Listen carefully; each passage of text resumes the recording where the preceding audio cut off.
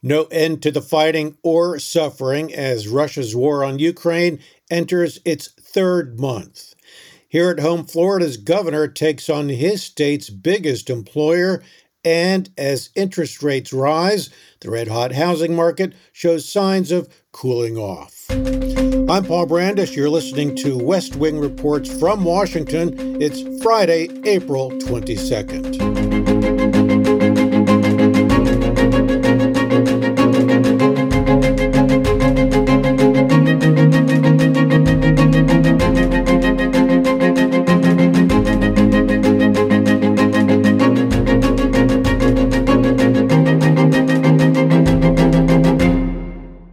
The Russians tried and failed to take Kyiv, the Ukrainian capital. Now they've regrouped and are trying to seize territory in eastern Ukraine, in a region called the Donbass, where fighting has gone on for nearly a decade.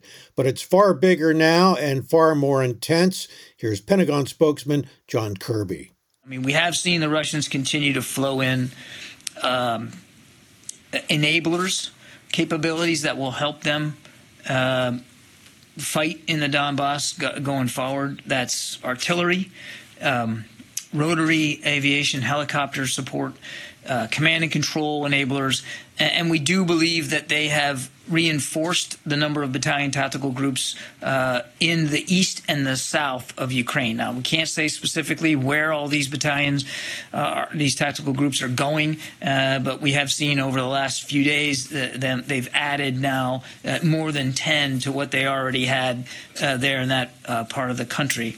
Separate and distinct from that, Bob, we have continued to see the concentration of their airstrikes and artillery in the Donbass and in the south, particularly around and in Mariupol. That's where the preponderance of their strike activity has gone, and the fighting with Mariupol, as you guys have all seen, continues.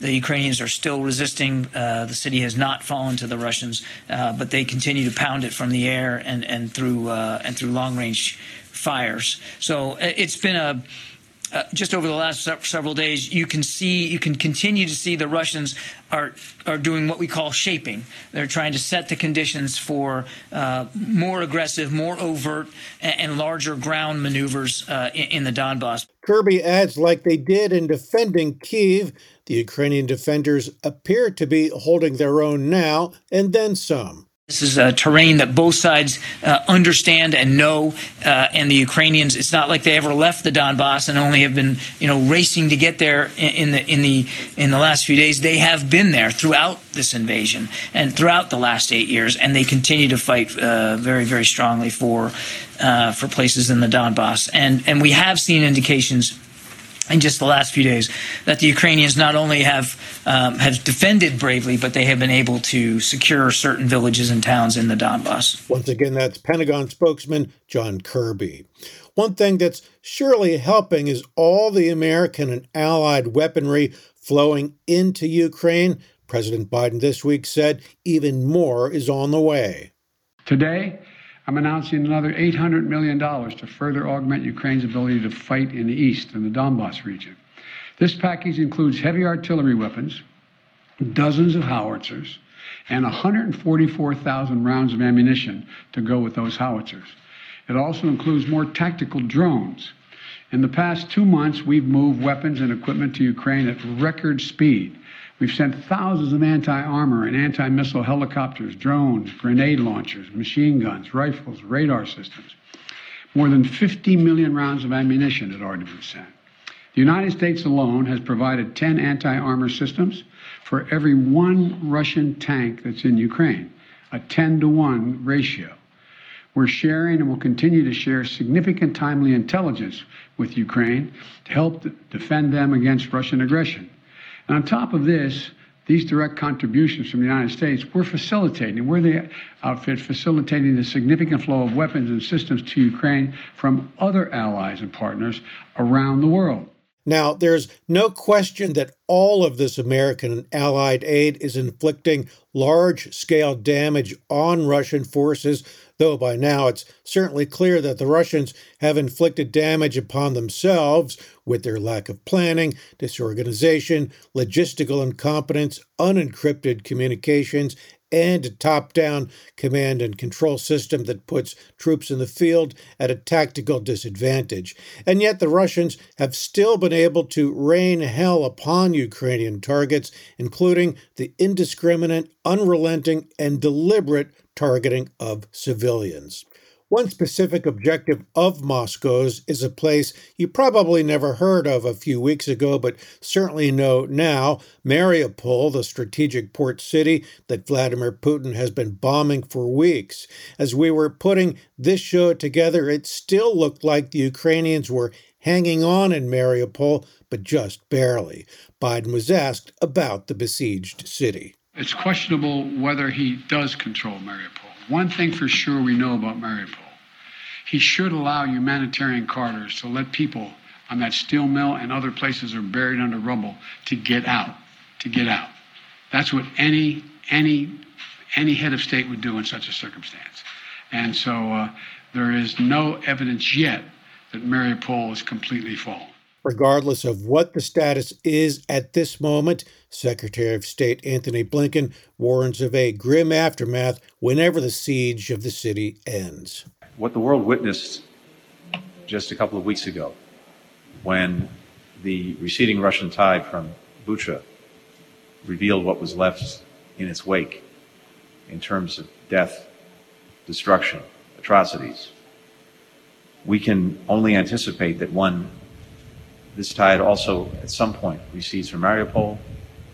We're going to see far worse. The State Department, by the way, may designate Russia a state sponsor of terrorism, adding it to a small list that includes North Korea, Iran, Syria, and Cuba. In Russia, meantime, they've tested a new missile. Putin went on TV to warn the world to, quote, think twice about doing more to help Ukraine or threaten Russia itself. But for all his bluster, Russian defense officials admit the missile is a long way from actually being operational.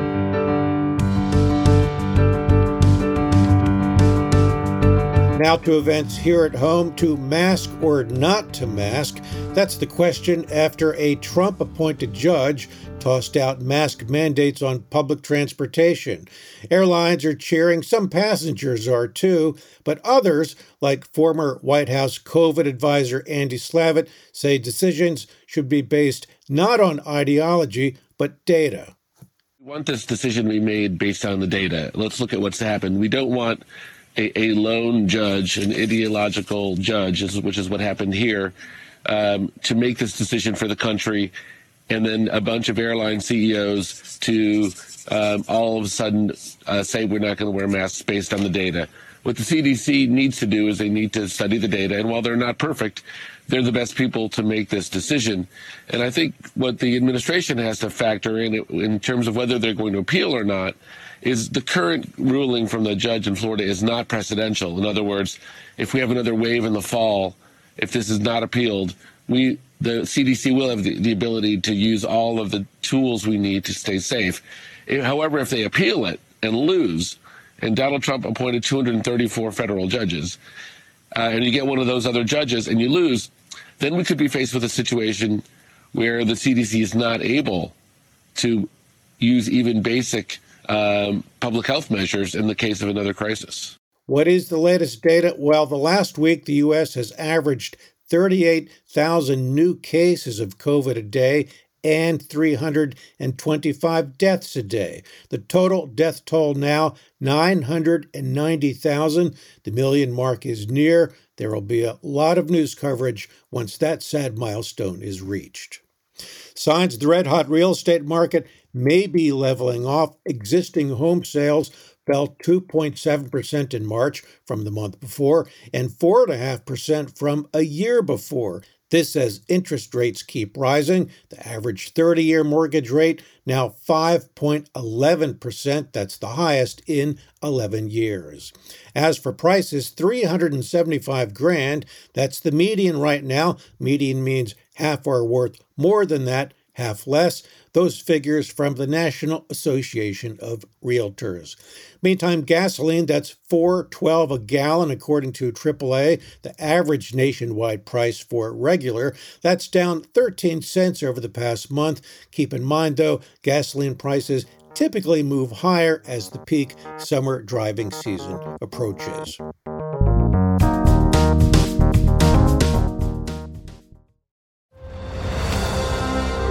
I'm Ken Harbaugh, host of Warriors in Their Own Words, a podcast that presents the unvarnished, unsanitized truth of what we have asked of those who defend this nation.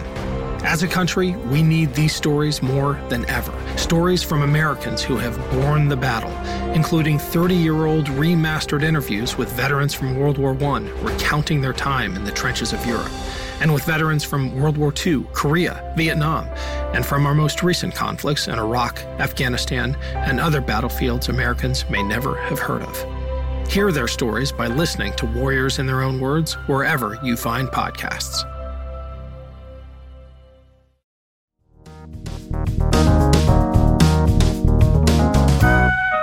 If you've ever been to a Disney theme park, you know they like to call it the happiest place on earth. Well, Disney is probably not so happy these days. The entertainment giant is locked in a battle with Florida Governor Ron DeSantis. Have you been following this? Florida lawmakers passed, and DeSantis, he's a Republican, he signed a bill that limits discussion in public schools on sexual orientation and gender identity.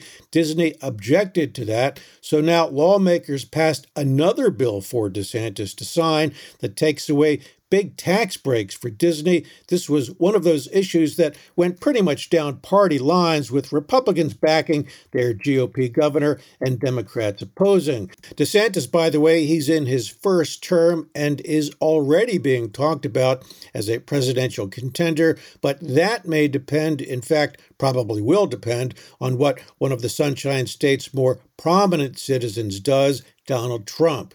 Speaking of Trump, there's a new book about the January 6th attack on the Capitol, and it includes some pretty damning quotes about Trump from then Senate Majority Leader Mitch McConnell and House Minority Leader Kevin McCarthy. The book's called This Shall Not Pass. Authors Jonathan Martin and Alex Burns, both of the New York Times, gave some of the details on CNN. The first speaker here is Martin. So we're taking readers here inside the inner sanctum of the Capitol, inside these rooms, these private meetings and conversations that are taking place with urgency after January 6th. The leaders of the GOP in Congress desperate to figure out, what do we do? How do we hold this president accountable? How do we solve, frankly, this political problem?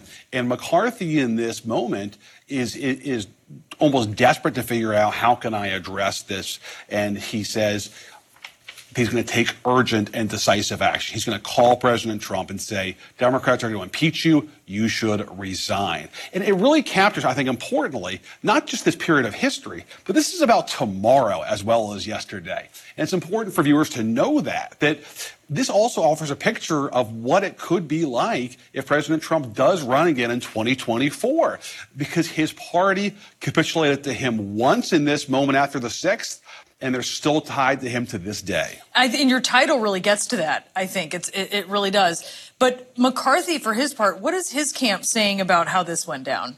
Well, they've denied selectively a couple items of our reporting. They've not denied that he said Trump's behavior was atrocious, that it was indefensible, that nobody should defend it. They didn't comment on those components of our reporting. They have denied that he said that he was going to call Trump and call on him to resign. We are 1,000% confident in our sourcing on that comment. And, Brianna, what we're really capturing in this moment is just how much danger the United States was in on and around January 6th, how much danger it is still in today, and the degree to which men like Kevin McCarthy and Mitch McConnell knew at the time, and likely still know just as well today, that danger exists and how little they have done about it. On that disturbing note, let's move on for now and hear about another evergreen podcast that I know you'll enjoy.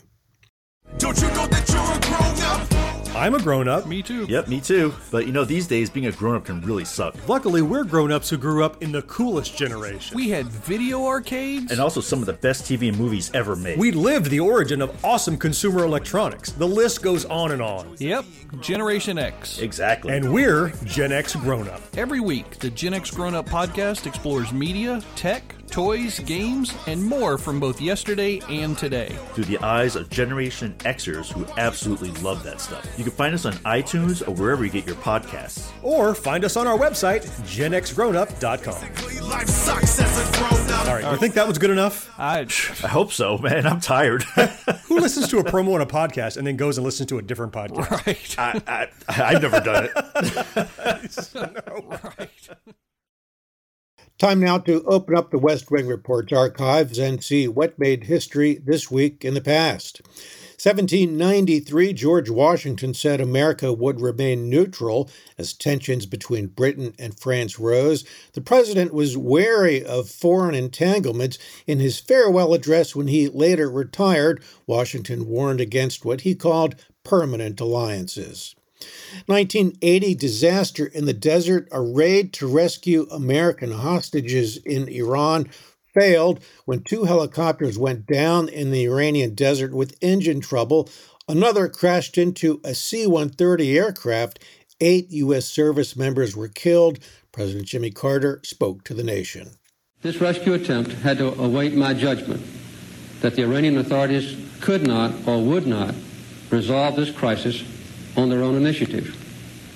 With the steady unraveling of authority in Iran and the mounting dangers that were posed to the safety of the hostages themselves, and the growing realization that their early release was highly unlikely, I made a decision to commence the rescue operations plans. This attempt became a necessity and a duty. The botched Iran raid was a major humiliation for Carter. In the wake of the mission's failure, Secretary of State Cyrus Vance, who warned the president against the mission, made good on his threat to resign. Carter's re-election bid that year was crushed in a landslide by Ronald Reagan. And 1994, Richard Nixon died. He was the 37th president, served between 1969 and 74. In 1968, Nixon promised to, quote, bring us together as a nation, but Watergate helped tear it apart. He became the only president to resign. Although Nixon is remembered for Watergate, he had some notable successes both at home and abroad. He reached out to China, embarked on détente with the Soviet Union, and ended the Vietnam War. At home, Nixon exempted 9 million low-income citizens from paying taxes while raising taxes on the rich. He fought for tougher workplace safety standards, sharply boosted Social Security benefits, created the Environmental Protection Agency, and fought for cleaner air and water. But it's all overshadowed, in the eyes of history at least, by Watergate. Want more history? Check out my books on Amazon. I'll sign them for you too. Just shoot me an email, pbrandis@evergreenpodcasts.com. And need a speaker for your event? I do that too. Current events, economics, analysis, history. I'll connect the dots and would love to hear from you. Speaking of books, I'll send you one if you download my new app. It's called West Wing Reports, available in the Apple and Android stores. Just download it on your phone or tablet. There's a button called What's on Your Mind. All you do is push, talk, and send. That's it. Leave a comment and your name goes into a drawing for any of my books, your choice. I like to end each week with a quote, something you might find thoughtful. This week it's from Richard Nixon. He said, quote, only if you have been in the deepest valley can you ever know how magnificent it is to be on the highest mountain. He should know he was in both places at times during his career. Well, that's all for this week. Here's my email again, pbrandis@evergreenpodcasts.com. West Wing Reports is a production of Evergreen Podcasts. Special thanks to C-SPAN and CNN for the audio clips. Our Producer, sound designer, and engineer Noah Founts. Executive producers Michael DeAloy and Gerardo Orlando. I'm Paul Brandis in Washington. Thanks so much for listening. Happy Earth Day, by the way. Recycle and conserve whenever you can. We'll see you next week. Did you know virtually all vessels traveling in the U.S. have to be American-built, owned, and crewed? That's thanks to the Jones Act, which is the bedrock of the American maritime industry. On the American Maritime Podcast, we cover the topics that matter most to the 650,000 men and women of American maritime, while also being accessible for the average listener to learn about this industry. Every episode features a new guest, including congressional leaders, senior military officials, leading policy analysts, and other experts. Come aboard and listen wherever you get your podcasts, or watch on the American Maritime Partnership's YouTube channel.